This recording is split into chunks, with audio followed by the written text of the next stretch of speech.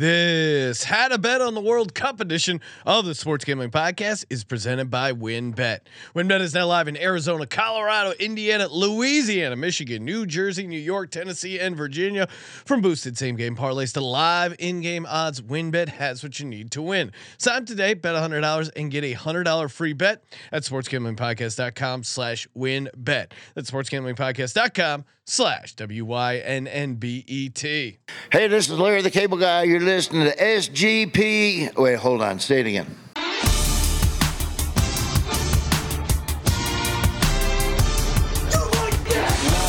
Cox.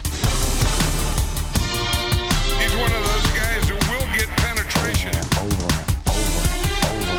It's a baby fucking wheel, man. San Diego Superchargers. Now go home and get your fucking shine box.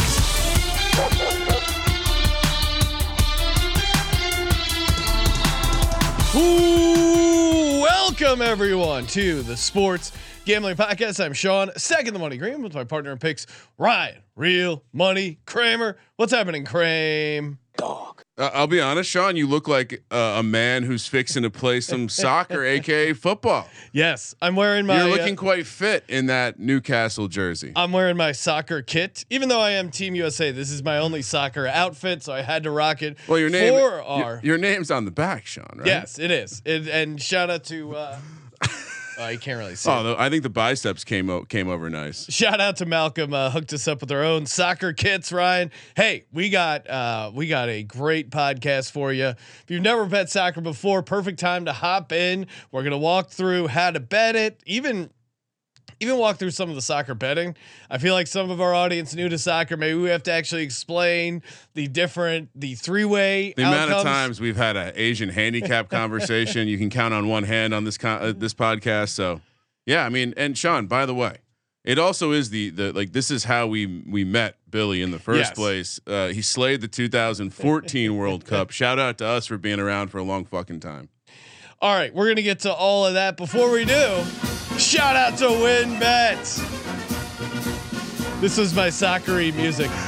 SportsGamblingPodcast.com/WynnBET. That's right, bet big, win bigger with WynnBET. So bet $100, get a $100 free bet. I mean, are you kidding me? It is a great time to get down. We got college football, college basketball, the National Football League, and of course, jolly old soccer. They have a ton of World Cup bets, and we are going to be taking all of the World Cup betting lines straight from the WynnBET Sportsbooks.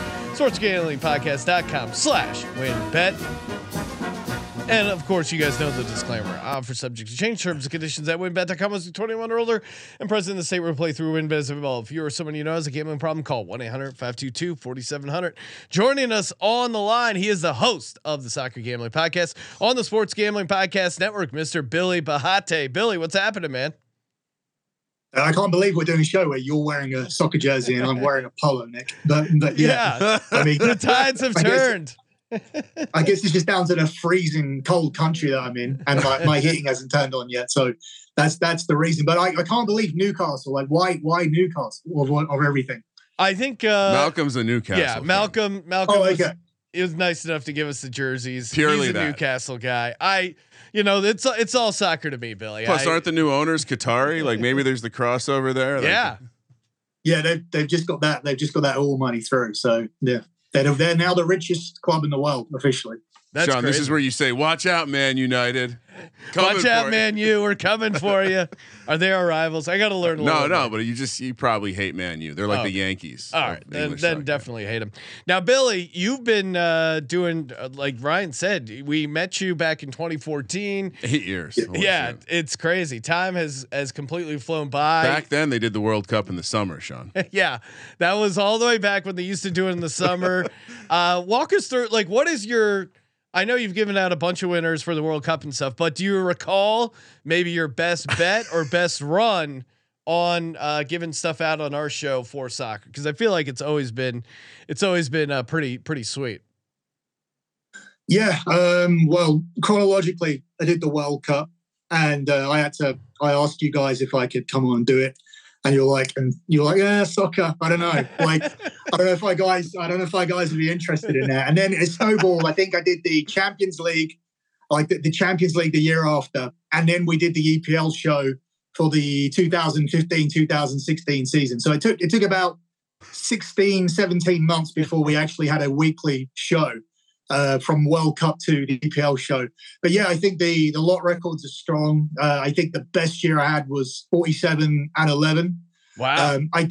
I did have a 14-1 start, but this year, but at that time, it was completely overshadowed by Kramer's 100% record in the NFL. So I couldn't even shout about it because I was being overshadowed by what Kramer was doing. And I think it's to his credit. You know, you have those minus 110 lines, whereas I allow myself to go from as low as minus 180.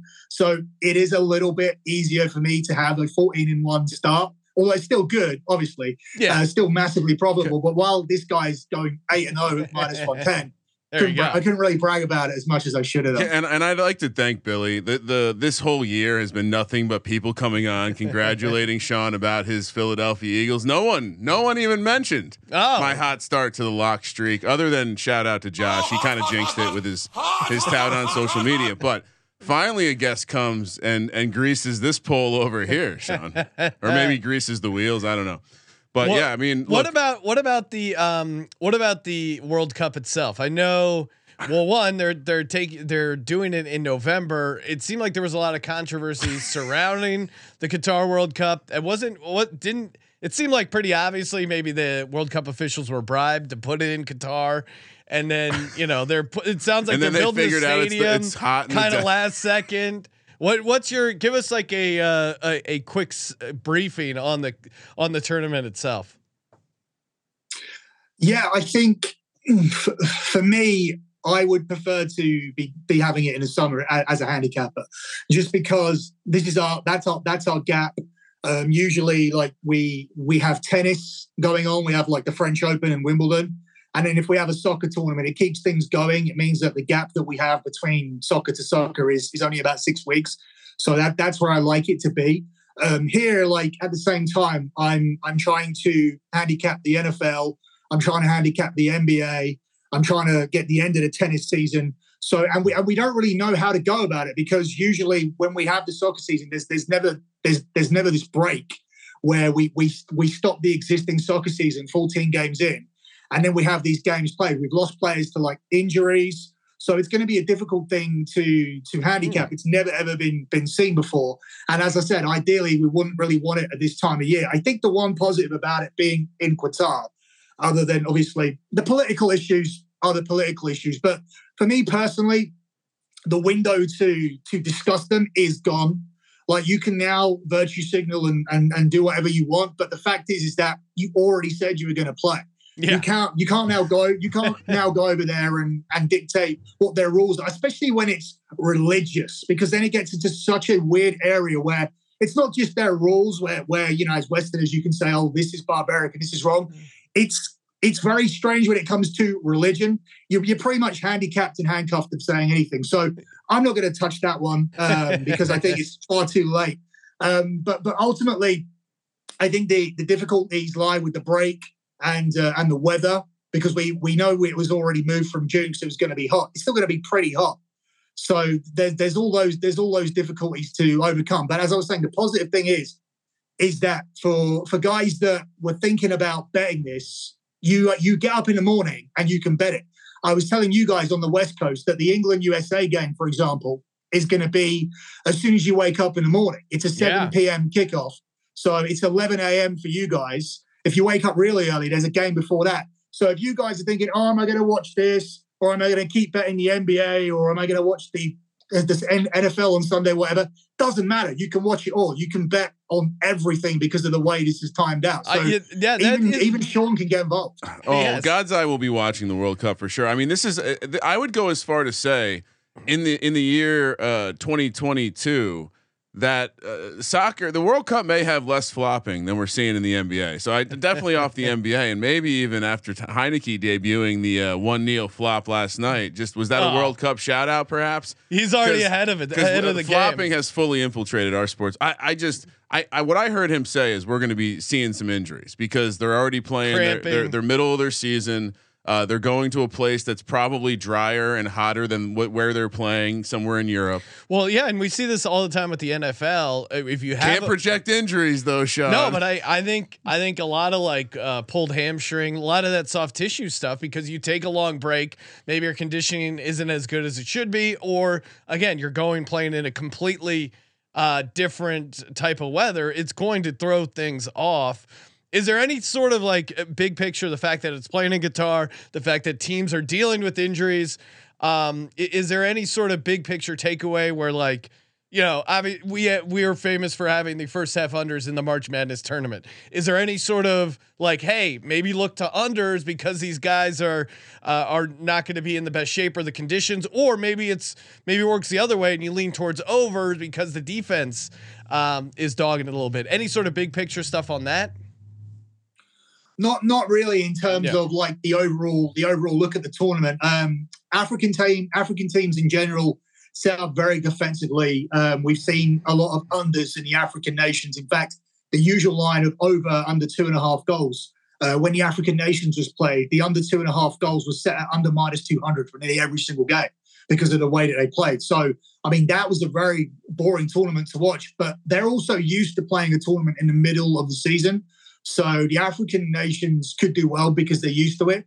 But that's really it. I mean, in terms of those teams setting up with a defensive low block, we're going to see a lot of that when you come up against the Argentinas, the Brazils, the Frances. A lot of teams are not going to be wanting to play them. So sometimes when you do see a France, a Brazil, and you got a very juiced line of like, you know, -200, -300, something along those lines, you can tack on the under 4.5 goals or the under 3.5 goals alongside it, because it may take these teams some time to score. Like every team that's got here has come through quite a vigorous qualification process from their continent. So they know how to organize themselves well enough to not get beaten by 4, 5, or 6. That's not going to happen.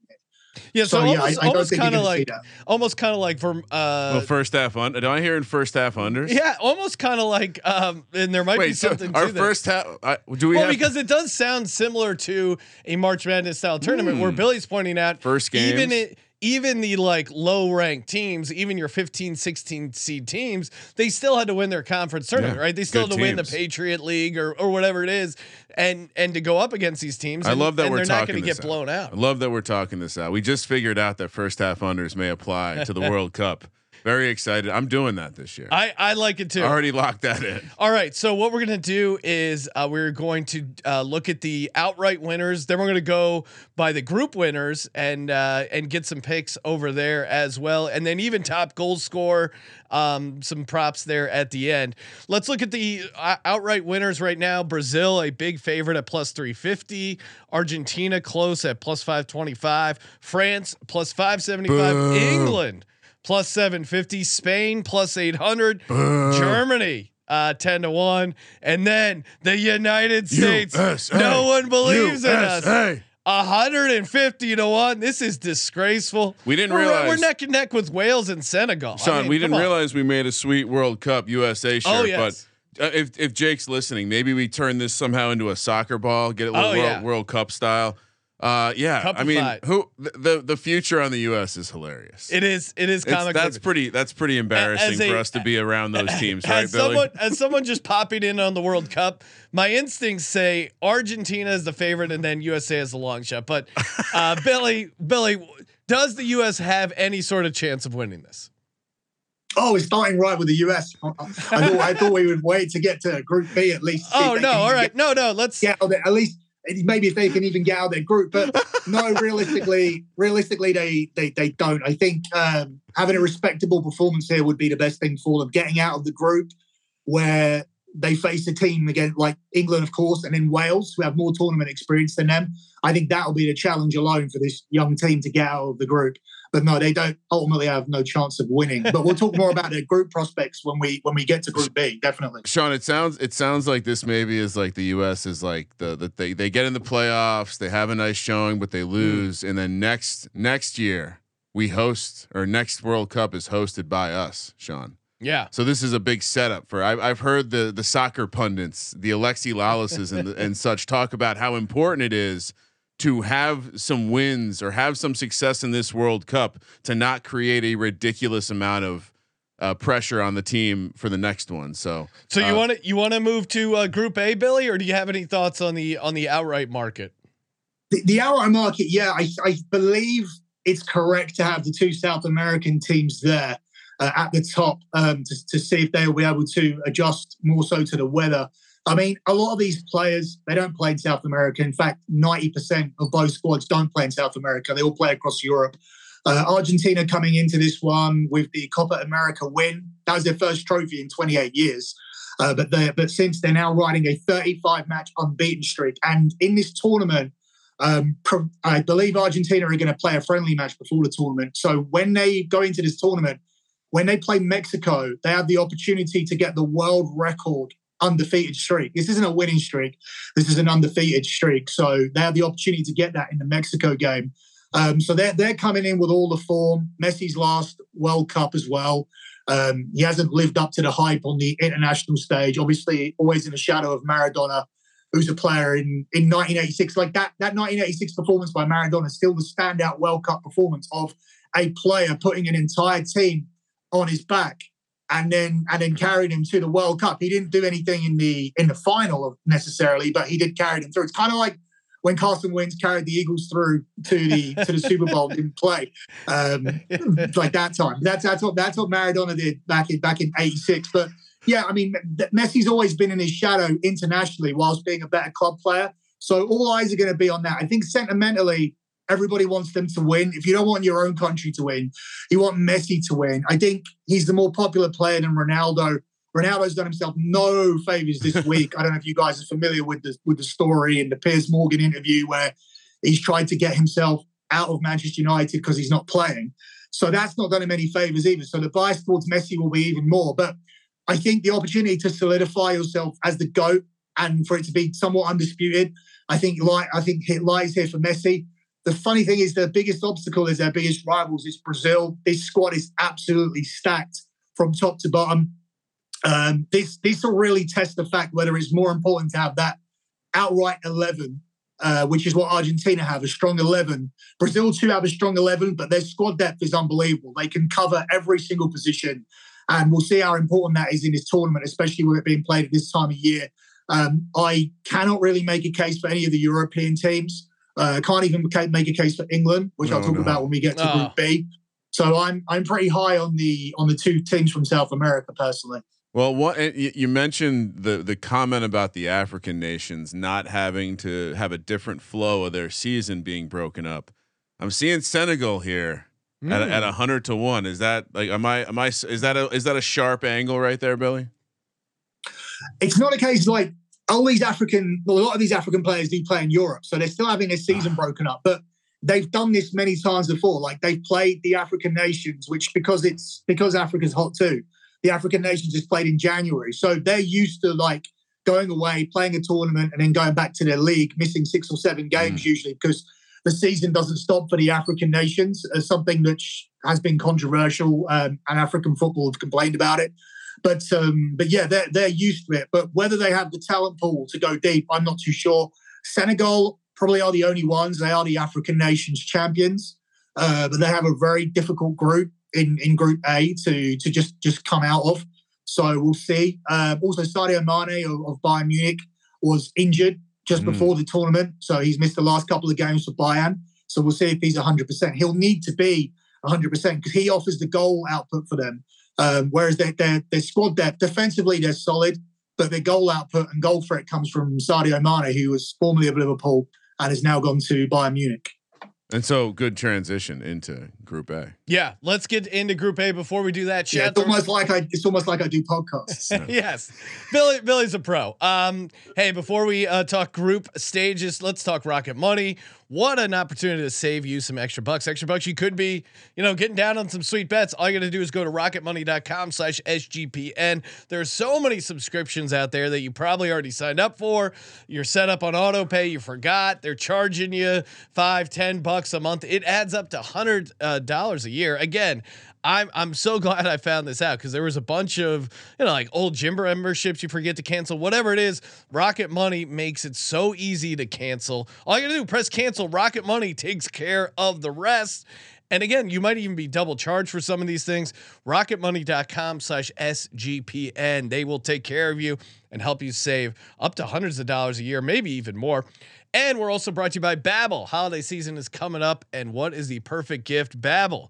It's great for the traveler in your life, or someone who's into foreign cultures and likes learning new language. I mean, I just saw someone in the chat say me amo football. So again, maybe you want to talk a little football, Americano, or football, whatever it is. Babbel helps you talk to other people in new languages 10 minutes a day, and you're all of a sudden speaking a new language in as little as 3 weeks. You got Spanish, French, Italian, and German. And a 20-day money-back guarantee. You can't go wrong with Babbel. Again, perfect gift for the holidays. Just go to babbel.com/SGP. That's babbel.com/SGP. BABBEL.com/SGP for up to 55% off your subscription. Group A, we got Holland, Ecuador, Senegal, Ryan, as you mentioned, and Qatar, the home team. Oh, no. Holland's -255, Ecuador +600, Senegal +600, Qatar +1,700. I assume the Qatari team is all foreign nationals who are bought and paid for and are playing mercenaries. For Qatar. Yeah, I mean, for Qatar, it's a weird one with Qatar. So since I started watching the World Cup in 1990, the host nation qualified from the group once in history, and that was South Africa in 2010. Wow. A very bad US team in 94 that were not expected to get out of the group, managing to do it. Obviously, France were, because they went on to win the tournament. In 2002, under very dubious circumstances, Korea and Japan, who were co-hosting the tournament, both went out of their group. In fact, Korea went all the way to the semi-final. So, and they were like underdogs to get out of the group. And there were a lot of controversial decisions along the way, particularly in the Italy game. So people can look out for themselves in 2002. The last World Cup, Russia, they had a very poor team. They were ranked somewhere in the 60s in the world rankings. They got out of their group. So it's not beyond the realm of possibility. In fact, historically, they are favoured to get out of the group. But just the odds here tell me that Qatar are +400 to get out of their group and they're 11 to 1 to win their group. So they're obviously the massive underdogs here because of the quality of their team. The history does favour the host nation, but I think that it would have to be with a tinge of corruption. But corruption's like the key word going into this World Cup, so it would not surprise me at all. I mean, it's definitely worth a couple of dollars, like to have a bet on them. Yeah, that's a great history. If it's worth infinite money to host the event because you just want your nation highlighted, what's an extra half of infinity? They have infinite money. What's it cost to get to? I mean, it's like live golf. It's like why? Maybe what you pay an extra $500 million, you get to the quarterfinal. Like, how's that come on, work? we can figure this out. I'm with Billy. I think this is great. I saw it on WinBet. Qatar to qualify is +500. That to me is a nice 5-1. And then group winner, I don't know. I mean, at Holland at minus. Let me see. Holland is the massive favorite at -255. But Billy's saying maybe sprinkle Qatar to group winner at 17-1. We have it here. What do you think? So it seems like the play is Qatar to qualify. Definitely like that at 5-1. Is Holland, are they such a dominant favorite that there's any value at -255 for them to win Group A? I've got a slightly better line in that over here, but at the same time, there isn't really. They should win the group quite comfortably. They won their group at the last European Championship, and they did it with a very, very poor manager, a manager who failed in the EPL. He has the worst win percentage in the history of the EPL. He then somehow managed to get the international job at Holland and messed that up as well. But they have a massively talented group of players. When you look at the likes of Memphis Depay, when you look at the likes of Virgil van Dijk being their centre-back. So they're very creative in midfield as well. It's very difficult to see this group of players who all play their football across the top teams of Europe failing to win this group against the competition. The only team you can really make a case for is Senegal, because Senegal will try and shut games down, and they could feasibly come away with a point against the Dutch. But ultimately, even in that scenario, if the Dutch end up with a draw with Senegal, their goal differential against other teams, because of the way that they play, is going to be bigger than Senegal. I think when you're looking elsewhere in this group, the qualification odds, I think the reason why I favour Senegal over Ecuador to come through this group, and why I favour Senegal over Qatar, if Qatar are going to have that big performance where they get a result against either Holland, Ecuador, or Senegal, I think it's going to be on that opener. I think it's going to be when the whole country are behind them, all the buzz of the tournament, the opening ceremony. And I think they're going to come out like super motivated for the opener. I think, obviously, that motivation dips as we get through the tournament, and it's easier to play this team later on down the line than it is for that big opener. So Ecuador aren't really in a great position playing Qatar first. So that's why I slightly favour Senegal, because they get to play them later on. That's really the only reason why I favour them, other than the fact they have the pedigree of being the African Nations champions, and Ecuador's team is quite young. It sounds like we're playing Senegal to advance at somewhere around even money. It sounds like we're playing a Netherlands Senegal exacta box plus 125. It sounds like we're playing Netherlands Senegal straight forecast plus 250. And it sounds like I'm going to sprinkle Senegal plus 100 to win it. Ryan, you writing all this down? I'm writing it all down. I got it right here. I think all of that comes with the asterisks to keep an eye on the Sadio Mane situation, because without Sadio Mane and your captain being gone, that's a massive loss. So I don't know where the goals are going to come from look, the Ballon d'Or was just done. Benzema won it, and Sadio Mane came second. So it's been a long time since an African player was in the top three. So that's how influential he is. And I think it would be a big negative if he's not at 100%. So I would keep an eye on that. I still would have that minus 500, that plus 500 sprinkle on Qatar, just for history. Just for history, because in the 32 years I've watched the World Cup, only one host nation has gone out. That's so wild. Come on. The truth is out there. And you got similar odds on the US in 94. Not that I was gambling in 94. I was probably trying to. And Korea, Japan, and Russia have all come through with similar type of odds. Love it. All right, these are great points. We got a lot of groups to get through. Group B, everyone's favorite group. England is the favorite at minus 290. The USA dogs that are no one's believing in at plus 650 to win the group. Wales plus 650 to win. Iran 21 to or plus 2100 to win.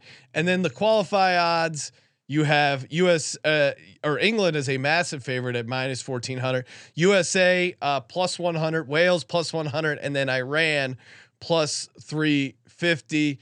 Billy, I mean, I think I love this USA team. To your point, they're young, but they're scrappy. They don't know they should be scared of this world stage. I think they definitely qualify. I'd be shocked if they don't. But again, I'm a homer. What do you make of this group? Could be a Nathaniel Hackett coaching situation. Yeah, again, in theory, I know England have had a massive dip in form, which is why their prices dropped so significantly, because they were the clear third favourites. In fact, at one point when we finished the Euros last year, England were the second favourites behind Brazil, who have always been the favourites for this tournament because of obviously the squad, the history in the World Cups, and because of where it's being played. But England have had a massive dip. They've been really poor since the Euros. They've been relegated from their Nations League group which is quite difficult to do when you have the type of players that England have. So they're not coming into this tournament in good form. But this is where the USA face difficulty because it's a squad game, right? It's a squad game where all of these people are taking 26 men over, and they only need to pick 11. Now, the USA's disadvantage is this: if England beat Iran and if England beat Iran and England beat the US, they have their 6 points. By the time they play Wales and England have already mathematically won the group, then they will sit everybody for that game. So that's the big problem that the US have. Now, if England don't have maximum point, or if Wales, if England don't sit people against Wales, that means that Wales are in with a shout of winning the group, which already means that Wales have had positive results against the US and Iran. So if England have 2 wins, but they are still playing their strongest team against Wales, that will only be because Wales can potentially overtake them in the group. So it's a no-win situation for the US in the way that this group is like laid out. Because if England play their strongest team against Wales, that means Wales have done really well. If England play their weakest team against Wales, then it offers Wales the opportunity to get something. And historically, if you look at the Euros, England only dropped points in their group in the Euros against Scotland. Scotland are massively ranked below England in the rankings. And England were not able to beat Scotland because Scotland played like that game like their lives depended on it, because England and Wales and Scotland and Northern Ireland, this is all Britain. And all those players are going to play up because they all play in England anyway. It's just some of them play in the lower leagues. So Wales are definitely going to raise their game for the England game no matter what. But for England, it could just be a case of let's put 11 different players out there. So that's going to be the biggest difficulty for US, which means, in my opinion, the game against the Wales, USA's opener, is a must-win. I think they must win that game. And I actually fancied the USA to win it until the other week, where Gareth Bale came off the bench and won the MLS Cup for LA Galaxy. For LAFC. Bearing in mind he's barely made a contribution all season and has just been sitting there trying to get his fitness. And he comes off the bench and scores the equaliser 8 minutes into injury time, and LAFC win it, which proves that Gareth Bale is still a massive match winner.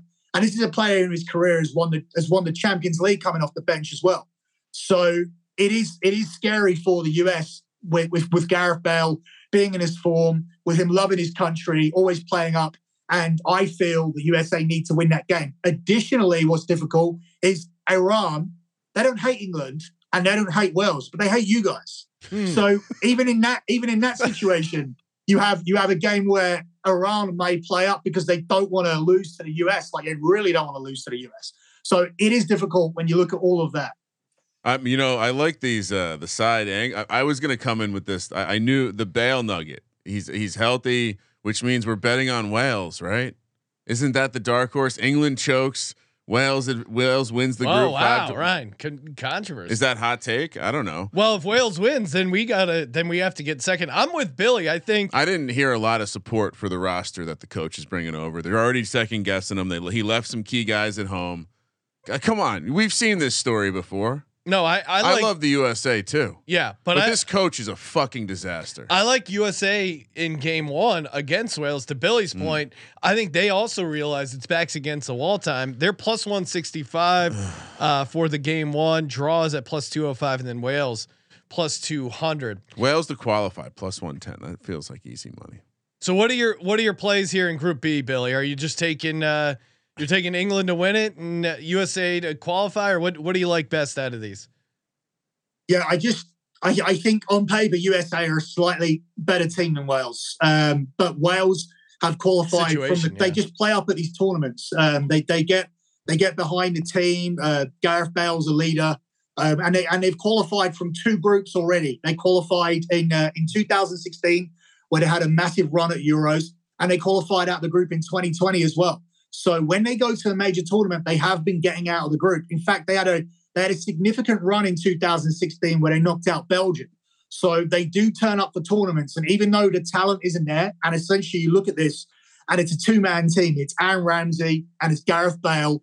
Otherwise, if I was picking, for example, a combined 11 between Wales and US, I'd probably have like 6 or 7 US players and just 4 from Wales. So, but the fact is that the pressure's on the US. The scheduling doesn't help them. They have to beat Wales because England, you would assume, are going to beat Iran and are going to beat the US.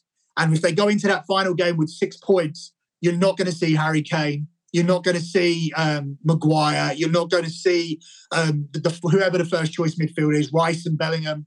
You're not going to see a lot of these players. So it's going to be easier for Wales to get something from the game.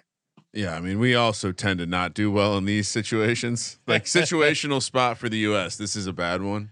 All right. There's a lot of hype. We like Pulisic. He called out the crowd saying it was bullshit. My lock for there is USA to qualify. Kramer, what do you got there? Wales to qualify. Wow. Actually, Wales wins the group. Benedict Tan over here. Well, I mean, maybe I'm just motivating the squad. All right. I'm a little worried. Sean, you're going to hate the coach too. All right. I'm sure I'll turn on him. Group C, Argentina -315, Mexico +600, Poland +600, Saudi Arabia 75-1. How can Saudi Arabia not figure out how to buy some players? I mean, they figured out how to buy an entire golf league. And as far as qualifying, you got Argentina. They need a Greg Norman at of -1200, Mexico -110, Poland -110, Saudi Arabia +500. What are your favorite bets here from Group C, Billy? Yeah, I think it's really difficult to oppose Argentina coming through this group as the winners. Bearing in mind that they're riding in that undefeated streak. Bearing in mind that Mexico game is going to be a world record game. So it's really difficult to look beyond them. They've been winning games like this. They haven't been conceding goals either. So this group is all about second place. One thing I'll say about this Mexico team is they're a very strange Mexico team who rarely score more than 2 goals. They're not a very high scoring Mexico team at all. In fact, they've only done it against quite poor teams, which I covered on the podcast when I was covering this group. So they're not your usual like high flying, high scoring Mexico team. And Poland, they didn't do very good in the Euros, but they've been pretty strong since then. They qualified in a group where they finished runners up to England. They drew England in the process as well. So I don't really want to take too many European teams to get out of their groups, but I do feel that Poland are in better form than this Mexico team coming in. As for Saudi Arabia, they're just an under team. That they're going to be involved in the games that are very low scoring. They're going to sit in and try and make it difficult for teams to score. They're trying to go home and not get embarrassed there. They're not a contender to win this group. All right, so it seems simple there. Or do anything. Yeah, maybe take Argentina -315. I'm with Billy. I'm pulling to qualify. Let's go. Saudi Arabia to be to lose all their games is +175. Well, I'm with Billy. Might I think be a draw in there. I think that's where they get out of that, where just one draw and they're good to go. Moving over to Group D. France -250, Denmark a scrappy dog at +275. Then it falls off with Tunisia at 24-1 and Australia 25-1 to win the group. Shout out to Australia. Where's Pick Dundee? Yeah, we got a stronghold down in Australia. As far as to qualify, France -1,000, Denmark -300, Australia +300, Tunisia is a +350. What are your best bets here from Group D, Billy? This is the first one where we come up against a favorite, and I'm not 100% confident that they'll win the group. Like, even though they are the world champions, it was Denmark that got through to the semi-finals at the Euros, and that was after one of their players had a heart issue in the first game, and they were completely distracted by that with Christian Eriksen, and they ended up losing that opening game. They bounced back from that to qualify from the group and get all the way to the semi-finals where they lost to England in extra time. So this is a team which don't really have superstars. I know they've got Christian Eriksen who plays for Manchester United, but he's not in that bracket with your Messis, Ronaldos, Lewandowskis, etc. But they don't have any superstars. But this is a team that come together, and that's exactly what France aren't. France have got all the superstars. When you look at having Kylian Mbappe, Karim Benzema, Antoine Griezmann, and Christopher Nkunku. But since they have all of these like players, they've not been able to like bring it together. They had a better squad going into Euro 2020, which was played in 2021. They had a better squad going into that than they had, which actually won the World Cup. but there was absolutely no chemistry at all. They only played well for half an hour during that entire tournament, which is when they went 3-1 up against the Swiss. And they still relinquished that lead to get pegged back to 3-3 and lost on penalties. They haven't been great since then. They haven't been high scoring since then.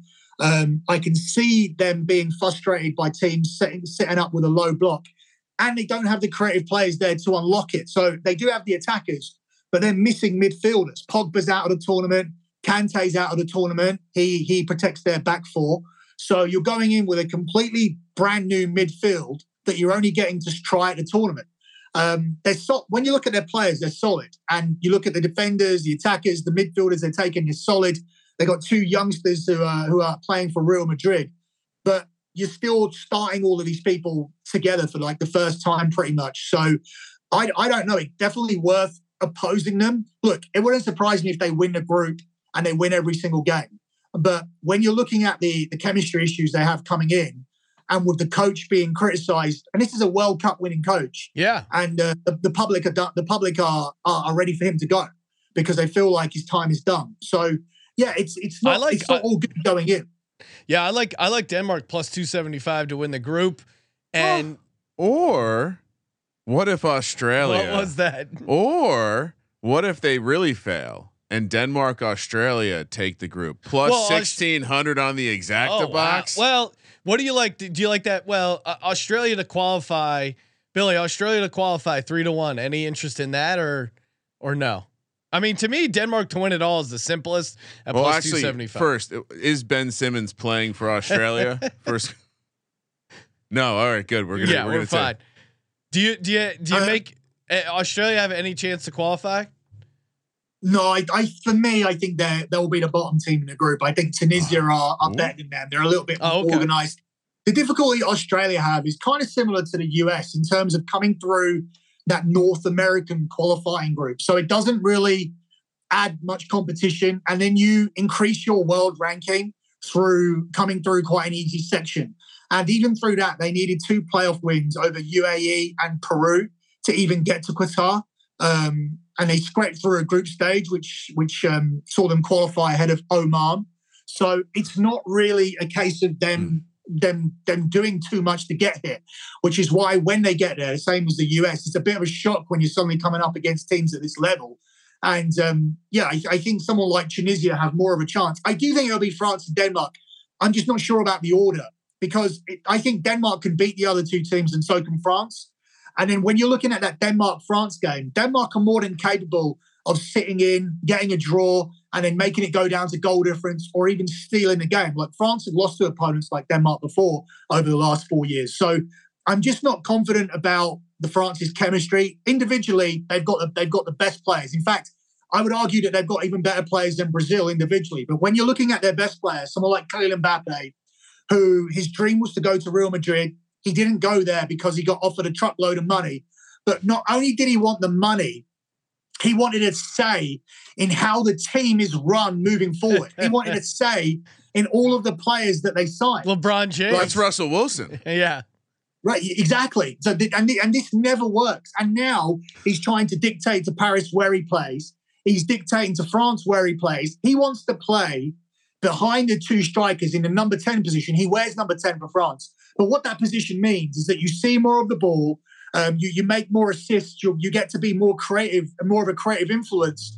And all that is his ego wanting to put himself in the conversation for the Ballon d'Or. Because he plays in such an easy league in France, which is called the Farmers League, Paris Saint-Germain, we know, are going to win the league every season. That's why they start as minus 1,000 to win the league. Yeah. So he knows he's not going to get the credit for winning the league with Paris. He needs to win the Champions League, which he hasn't done, or he needs to win another World Cup. And he wants to do it in a position where he doesn't actually play. He needs to shut his mouth, play wide in his real position where he can be dangerous, where he can affect games with his pace, which is his biggest asset. His biggest asset isn't opening teams up with his skill set. His asset is running at players with his God-given pace. But he doesn't want to be that player. And this is and France are rife with these kind of problems. So, yeah, I obviously the talent is unquestionable. Like they have a lot of players that are worth over £100 million. When you're looking at Mbappe, he's probably worth over £200 million. But they haven't put it together since the last World Cup. That's the problem. All right, so Denmark first, France second in the exacta would pay a little bit better than just Denmark straight up. So maybe a better way to play Denmark outright, Sean. You get plus 300 there. We also can sprinkle Denmark and Tunisia 25-1. Forget those Aussies. I'm out on them. Yeah, but I like the angle. I like fading this France team. I like how he's laid out this egotistical prick. Who's soiling the team? Tons of talent. Super team. All in on Denmark. All right, moving to Group E. Spain minus 110, Germany plus 120, Japan plus 1400, Costa Rica 70-1 to win the group. Huge fan of Costa Rica as a country. Who are you rooting harder for? Costa Rica or USA? USA all the way. There was a pause I like Costa Rica though. It's a good country. Pause. Costa Rica's 8-1 to qualify. Japan's plus 375. Germany and Spain are minus 800, minus 900. I mean, Billy, it seems like Spain and Germany 1 and 2, and Japan and Costa Rica have no shot. Or can you make any case for the dogs here? I can't, unfortunately. There's always a group that they need to label as the group of death, but in this instance, I think it's just very difficult to pick the winner of the group. Yeah. Germany's weakness is the fact that they don't really have any world-class defenders other than Antonio Rudiger. The rest of the team is pretty solid.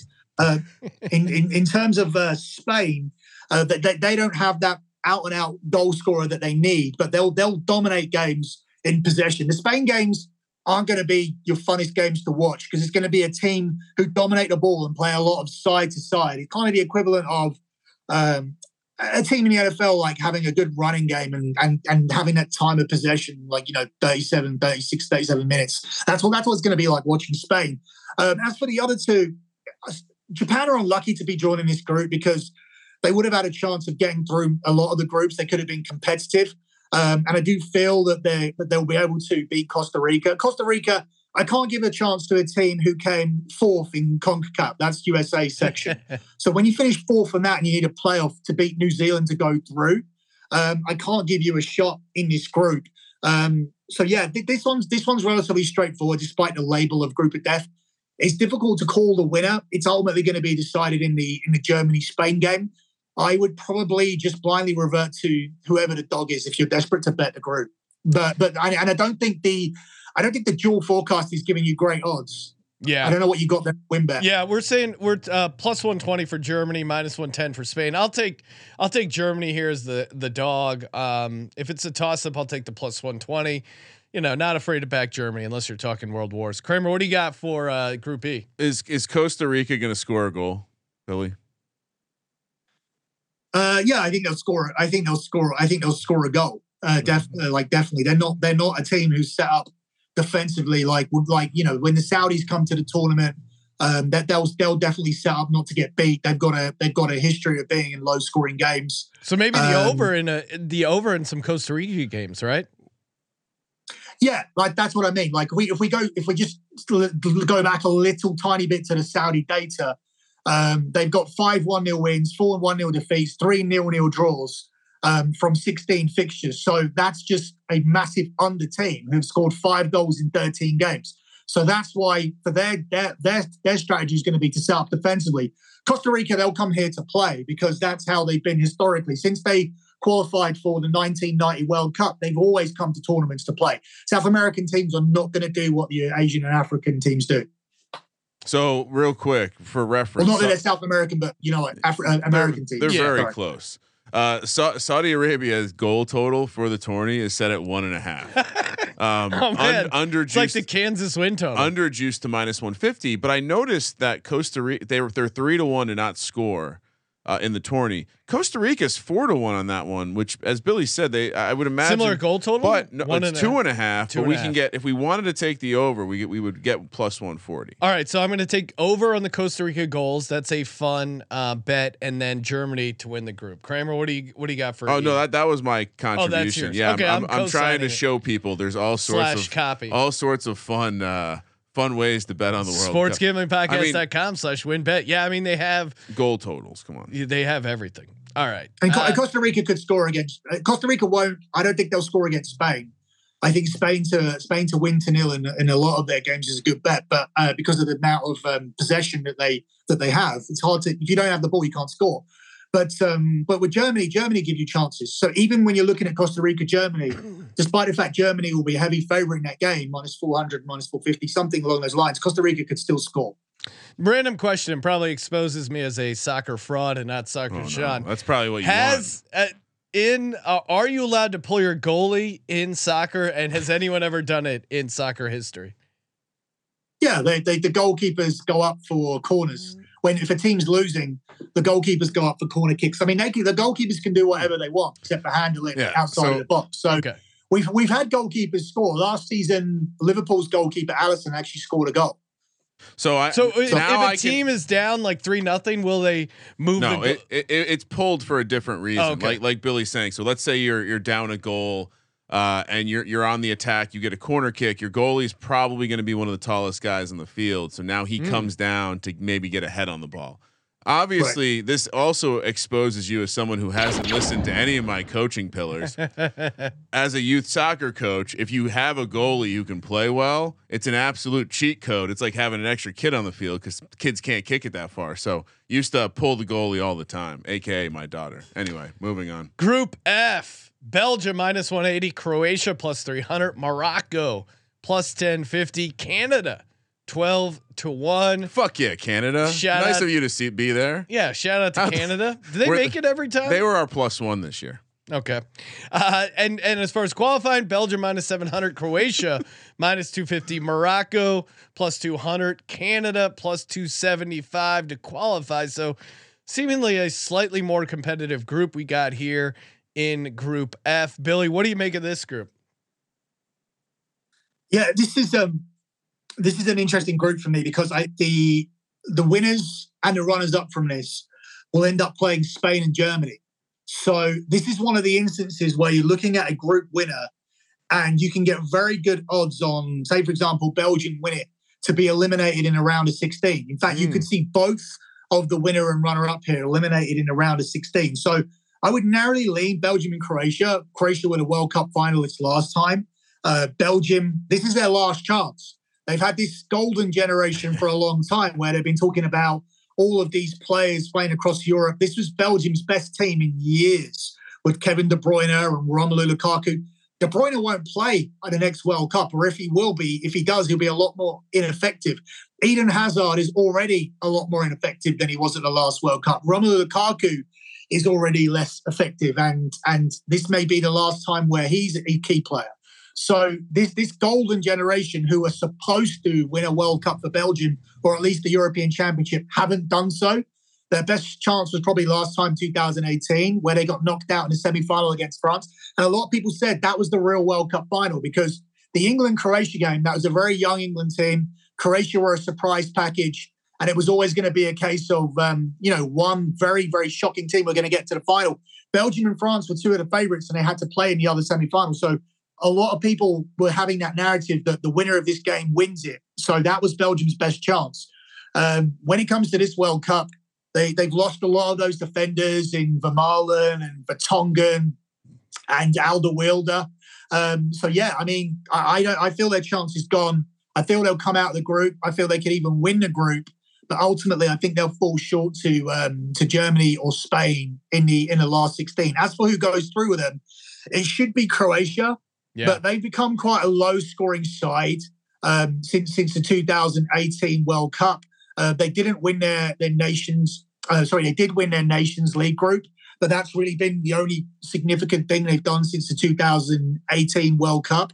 So 4 of their last 6 competitive games have seen one or few goals scored. So if they can't score goals, they're going to find it difficult to win games against the likes of Morocco and Canada, who aren't your poorest teams. Where we've been going for a lot of groups in the last group, for instance, where we looked at Japan being in there, along with I forget Costa Rica. Sorry. Yeah. This isn't that group because Canada can compete, Morocco can compete.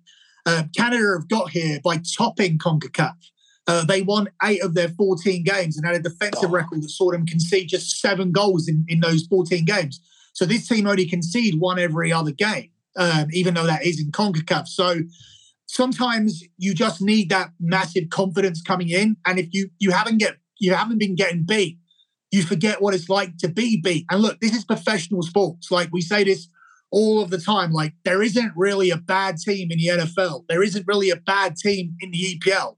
There's teams that are less consistent, but they're not bad. They're not shit. Like we saw that this week. Like a coach came in from a TV job. Yeah, and Jeff managed Saturday. the Colts to win a game. That means that Colts did have talent the whole time. Yeah. So, that's always important to remember. Like, there's no one here that's really shit. They are at a World Cup at the end of the day, and Canada are going in with a ton of confidence. So Belgium minus 180, Canada to qualify plus 275. I was going to say Those are my Canada picks. took our lunch, as Colby would say. Canada ate our ass for lunch.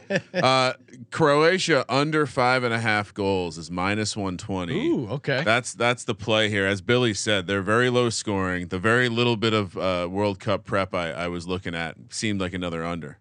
All right, moving over to Group G, Brazil minus 325, Serbia plus 675, the Swiss plus 750, Cameroon 20-1 as far as who's going to win it. Now, moving over to the qualify, Brazil is minus 900, and then kind of a toss up after that with Swiss, Serbia, and Cameroon. All kind of close here. Swiss minus 110, Serbia plus 110, Cameroon plus 350. Billy, what do you make of this group? Yeah, this is really difficult for me to pick a runner up in this group. I think Brazil will win it, but I don't think they're going to make any kind of statement here where you look at Brazil coming through this group and say, yes, their favoritism is justified, or they're going to shorten here, like, where you sometimes see teams like at the start of the season when in the NFL where you saw the Bills steamrolling people and justifying their favoritism. We saw them really shorten in the AFC.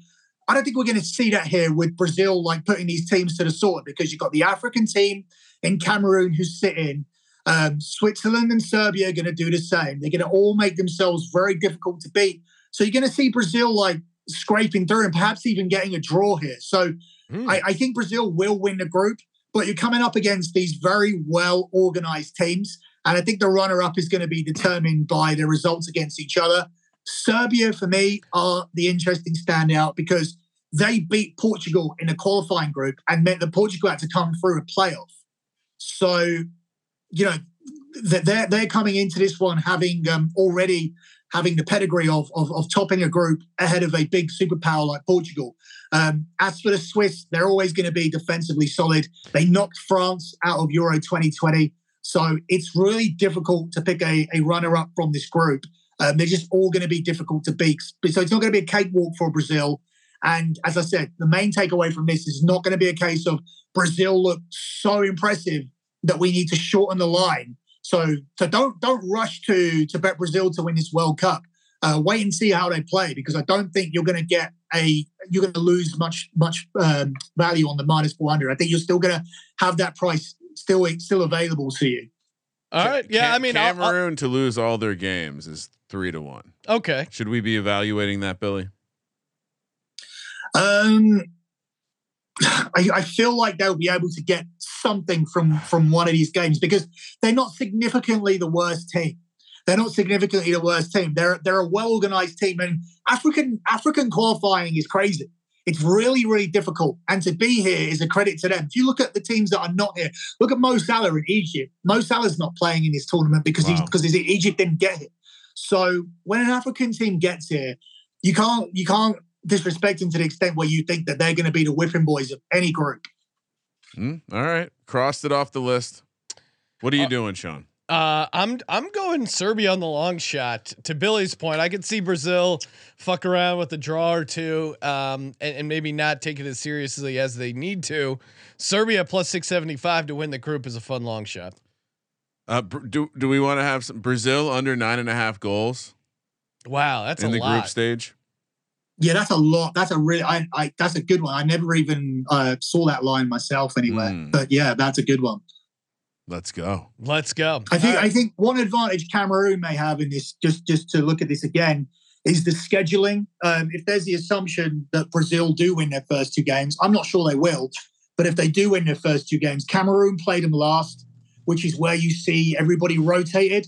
The thing is that Brazil have the deepest squad in the tournament. So they're the ones who really come into this with 2 first 11s, even to the point where I'm literally talking about their goalkeepers. They can swap Edison for Alisson, which is the Liverpool keeper for the Man City keeper. So, and these are 2 world-class goalkeepers. So yeah, it's all across the board. They can flip it. Group H, the final group: Portugal -160, Uruguay +225, South Korea, aka Good Korea, +1250, Ghana +1500 to win. As far as qualifying, let's take a look there. We got Ghana does have a fire flag, by the way. But yeah, they do. Portugal -550, Uruguay -250 as well. South Korea +225, Ghana +300. What do we make of Group H here, Billy? It's the real group of death. Oh, I really? think it's the real group of death because South Korea, again, as a TMZ soccer guy, they seem like a competent team. Well, they have one of the top. I mean, their top player is one of the top players in England, which means something, I would imagine. Yeah. Yeah, and I think that's one of the reasons I've gone off them is because he just fractured his cheekbone and needed orbital surgery. So he missed the end of the mid-season for Tottenham. He missed the last few games. So that was my main concern for them. Otherwise, I did like them here as a threat. Uruguay, they've just come good under a new manager. His arrival has been somewhat of a turning point, and they've got a lot of talent. I mean, they've still got Suarez, Godin, and Cavani in their squad, who are all hitting their late 30s, and they're still making the Uruguay squad. That isn't like great for their prospects, but then they also have a lot of new players coming through, like Darwin Núñez, who just signed for Liverpool for 85 million. It's difficult to see them not getting out of the group. Ghana are here at the World Cup, but they were terrible at the AFCON. They were one of the strong favourites to do well, and they were very poor. Talent-wise, they're inferior to Uruguay and Portugal. The thing about Portugal is the worst timing was this Ronaldo interview, because he's got Dalot in the squad, he's got Bruno Fernandes in the squad, 2 Man United players. We've got videos already emerging of like Bruno being like frosty with him in the dressing room. Ronaldo missed a lot of chances in the last Portugal game against Spain. There's a player called Rafael Leao of AC Milan, who the Portuguese public want to play ahead of Ronaldo. Ronaldo's sister's gone on Instagram and called the Portuguese people ungrateful pigs. So there's a lot of turmoil there, and it all centers around Ronaldo. Just like I always talk about on BetMUFC, where I just want this player out of my club because of all the baggage that he brings. Yeah. And because of the way that you need to stylistically play around him. Now, we're getting into a lot of tactical stuff, which we're not supposed to on this show. But essentially, the easiest way to explain it is that Manchester United the best way that Man United plays to sit in deep, invite teams to attack them, and then break with 3 pacey forwards. So they like teams to overcommit in attack so that we have the advantage when we break with pace. Ronaldo doesn't have that pace. So when we're on the break, when the ball comes to Ronaldo, what he does is he slows everything down, takes too many touches, and he wants the ball out wide so players can put crosses into the box to him. It's a very, very old style of playing. Like Ronaldo made Juventus play that way for him when he signed there. But when he signed for Manchester United finished second in the league the season before, doing something very, very different. And Portugal had success doing something very different. So when you have Ronaldo, you play for Ronaldo, which is fine. It's fine when it's peak Ronaldo. It's fine when it's Ronaldo who scores everything and is one of the best players in the air in the world and is winning Ballon d'Ors. It's not this Ronaldo, because this Ronaldo, you need to create 4 or 5 chances for him before he scores goals. He's having a confidence crisis. I sympathise with the fact that one of his twins died at birth, which is probably a distraction. But ultimately, we're trying to gamble here, and we're trying to win money. We can't look at sympathetic angles and things like that. He's not finishing the chances that they create for him, and he insists on them creating the chances for him, and he insists on playing, and nobody has the balls to drop it. So he's going to start. He's going to be a distraction. He's going to change the way the team plays at their best. So he dampens the chances of both Portugal and Man United and wherever he goes at this point in his career, other than the MLS, where if he goes there, even at 37 years of age, those defenders won't be able to cope with his movement. But his movement at the moment is too static for the EPL and too static for a World Cup. Even as so that's something like tactical. So analysis. it looks like a fade of Portugal, and by that, I'm taking South Korea to shock the world and win Group H at plus 1250. That's very. Yeah, I mean, what are you doing? Shout out to Korea. We love Korea. I just think it's fun to. I love the angles because you can also bet just Portugal eliminated in the group stage plus 350. You really wanted to get hot. Yeah, I don't know. That feels like a cancer. That feels like someone that's not making the team better. We'll see how the Chiefs do. Feels like a Kadarius Toney situation. Oh wow, right. He just I think they'll come through the group because they have too many good players. But ultimately, it will cost them in the tournament. But this is a group that could be won by Uruguay because they don't have any of that. Like Uruguay come in as a team. They're always like tough tackling. They're always horrible. They're always nasty. These are one of the nastiest teams in South America, and they're always going to be good for a run in a tournament. So yeah, it could start with them winning the group. I love that. I'm just going to write that down. How about that? We'll just take Uruguay plus whatever the throw Uruguay in there and give me a sprinkle in Uruguay and South Korea to win. Just kind of a fun fade of Portugal. Oh, I mean, the wife will be happy. She's from good Korea. All right, closing it out, we have the top goal scorer in the World Cup. Harry Kane 7-1, Mbappe 7-1, Benzema 9-1, Masai. He said Benzema earlier. In the show. I know. I'm intentionally messing some of these up. This is a bit. I get it. Lionel Masai 12-1, Neymar 12-1. I'm just. There's going to be a hilarious negative review.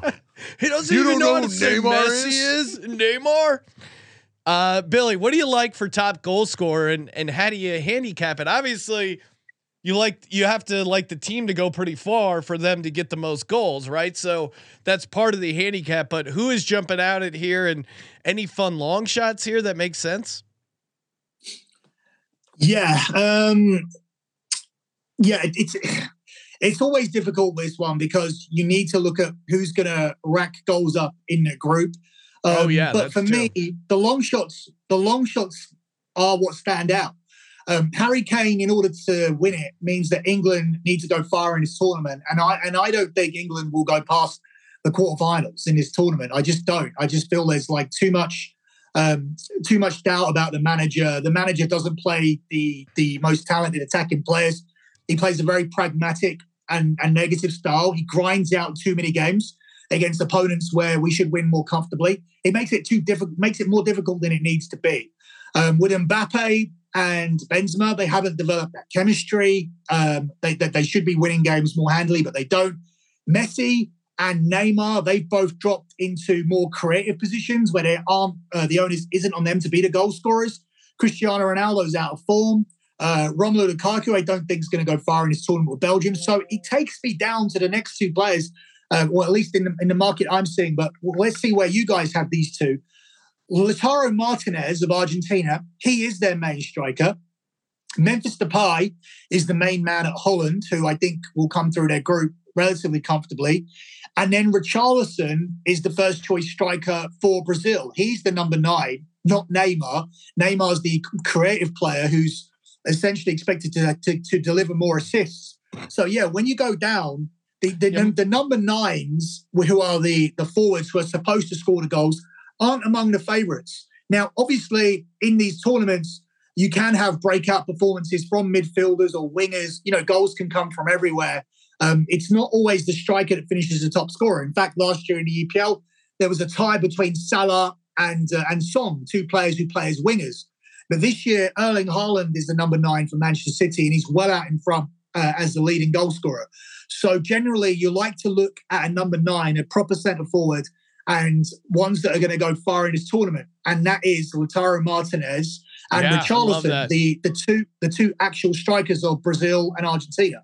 So Sean, real quick, and also Richarlison is listed as a single name, which that bumps his soccer street cred, right? It doesn't need two names. Yeah, so I wrote those down.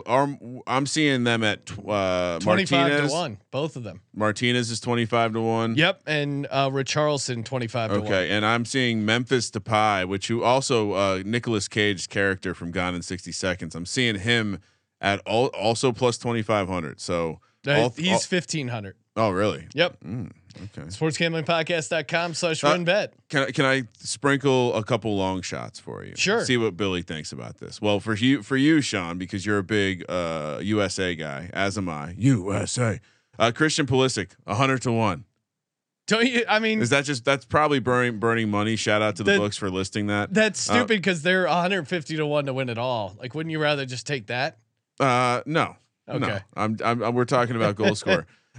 From Korea, Son, we talked about him. He did break his face, I guess, but he is 65 to 1 to score. He scores a lot of goals in England. And we talked about Sadio Mane earlier at 50 to 1 for Senegal. Maybe not the best price compared to those other guys. I like the Richarlison angle a lot. Yeah. You want to get somebody who's going to play 7 games. And you know what? The thing is 7 games also includes a third place playoff. So getting to the semi-final gets you 7 games, and sometimes you can like pad that goal scoring record out in that 3rd and 4th place playoff because nobody cares about it, but someone going for the Golden Boot might care about it. So you want to pick a team get into the final 4, so you get a full 7 games. So that's why I think that Martinez and Richarlison stick out, not because they're the best strikers in this tournament. No way. It's clearly Kylian Mbappe and other names and Benzema and Harry Kane. It's a volume play. Are Harry Kane, Mbappe, and Benzema going to play all the way to the semifinals? I'm not sure. There we go. Yeah, I'm Martinez and Richarlison. Those are my 2. I'm co-signing with Billy. All right, closing it out. Sean Charleston, that's your soccer name. Yeah, there you go, Sean Charleston. Appreciate you coming on, Billy. Any sort of locks before we let you go? And of course, everyone should be subscribing to the Soccer Gambling Podcast. Get all your World Cup picks there. Tons of great stuff coming up from Billy Bahati. Any sort of lock you want to go out on? For me, my lock is the USA to win at 150 to 1. My dog is Argentina at plus 525. What do you got, Billy? What's one of your favorite bets here? I don't know if you have this market here. Tell me if you haven't, and I'll try and find something else. Do you have a team to reach the quarterfinals, yes, a team to reach the semifinals? What price do you have on Argentina? Quarterfinals. If it's too juiced, play up to semifinals. So stage of elimination, semifinals. Not stage of elimination, to reach. Oh, I don't know if we have that market. I bet we do. Oh, here we go. To reach quarterfinal. Yeah, to reach semifinal. Let's go. Which team? Argentina. 130. Plus 130. Yeah. Yeah. I think I like that because I don't feel that this team will fall short at that stage. If they come through their group as the group winner, I feel that as long that they end up getting either Senegal, Ecuador, or Qatar. So then that puts them through to the round of 16. Where looking at it, I don't think anybody can knock him out at that point. So yeah, and even at that point, Argentina would be a favorite. So you can take a hedge if you do that kind of thing. I know you guys are not advocates, but yeah, you can take a hedge at that point. All right, like it, Kramer. You got any locks you want to throw out? Oh, I think I'm scanning through all the things I wrote down. I wrote down a number of bets. We'll put this on. Put it out. We'll get this somewhere. It feels like the lock that I like the most. Sharp angle here. Croatia under 5.5 goals. All right, there you go. How about that? That'll do it for the Sports Gambling Podcast. Hey, make sure you go to store.sportsgamblingpodcast.com. Tons of great gear up there. Use that promo code DallasSucks. Get 10% off. And again, make sure you subscribe to the Soccer Gambling Podcast hosted by the great Billy Bahati. Thank you for participating in the Sports Gambling Podcast. For the Sports Gambling Podcast, I'm Sean, stacking the money green, and he is Ryan. Come on, Sean. USA. USA. Hey, Christian Pulisic, top goal scorer. USA wins this fucking tournament. 1,000 Hey to guys, 1. let me just Let's can I say fucking one more go. thing? Yes. Just because I got a message earlier from Adam that those guys are putting out written content every day on the Sports Gambling Podcast website. So I'm doing the podcast, but there's actually written stuff on our site by the other guys as well. So check that out as well. Not only that, you want to hear someone with an American accent talk about it? We got the MLS guys breaking it down. Tons of soccer stuff over at sportsgamblingpodcast.com. Head over there. You cannot miss it. Kramer, let it ride.